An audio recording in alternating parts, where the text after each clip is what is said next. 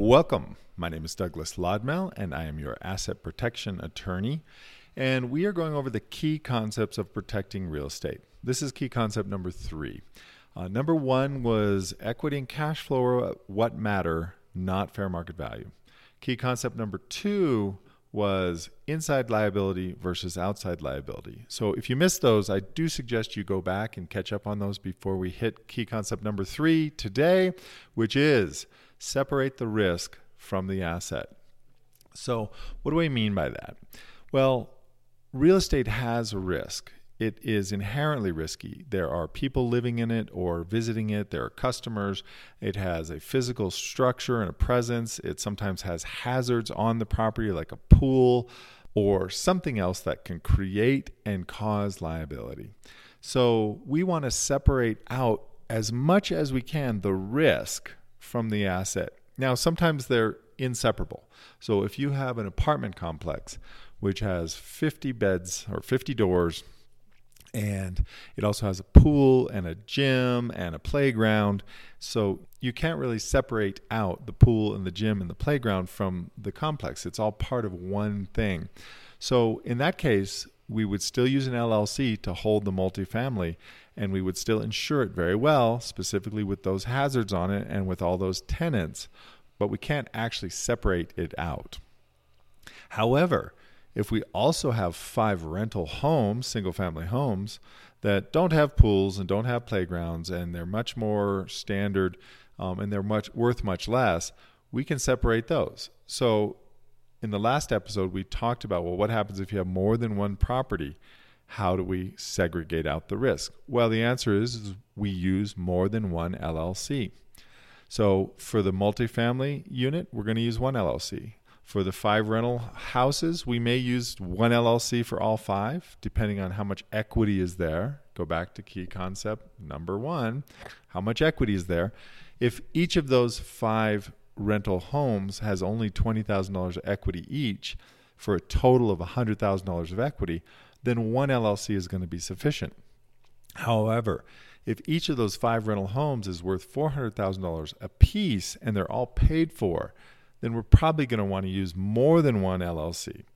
So it depends. We've got to layer the concepts up. We look first at the equity and we look at the inside and the outside liability to determine if there's something of particular risk. And if there is, we're going to segregate that out. We also look and see if there's particular value. We're going to segregate out the very valuable properties. Now, in my experience, I usually advise clients to pick an amount that they're comfortable in any single LLC. And it depends on the client. So if you are a client worth $10 million and you have lots of real estate, then you may decide that $500,000 or $1 million per LLC is a good enough insulator than a client who's worth $500,000 that has real estate. Maybe $100,000 is the amount that they're willing to risk in any one LLC. Now, let me explain what I mean by willing to risk in any one LLC. I had a guy call me from California. He had done a series LLC and he had 3 properties in it. Each were worth $1 million. And that was equity. In other words, he had real equity of $1 million in each property. He put them in 3 different series of the LLC. The concept with the series LLC is that they segregate it out. The problem is it was in California. California doesn't recognize the series LLC. And what happened in his case is one of the properties had a mold claim, and the claim was going to be excessive. It was upwards of a $5 million mold claim. And he went to his attorney and said, oh, it's okay, I have a series LLC. And the attorney said, well, I'm not very comfortable with that. So it turns out that his series LLC was really treated like one LLC. So the net effect is that he had one LLC holding $3 million properties where one property created the liability.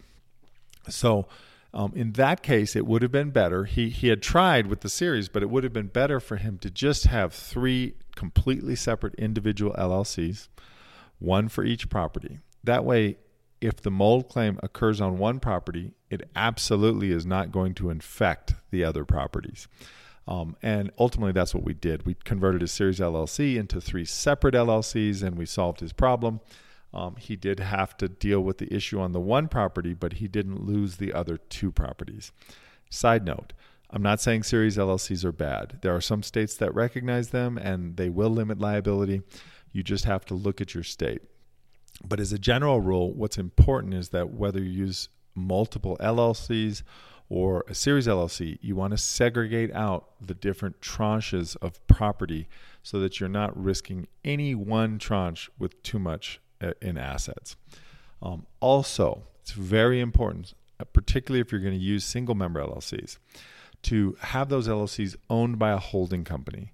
I do not recommend you own your LLCs individually because without a holding company, you have a real problem.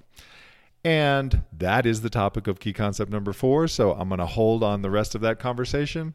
And please tune in for key concept number 4, which is creating layers of protection. I hope this has been helpful. And remember, it's your money. Act like it. We'll see you next time.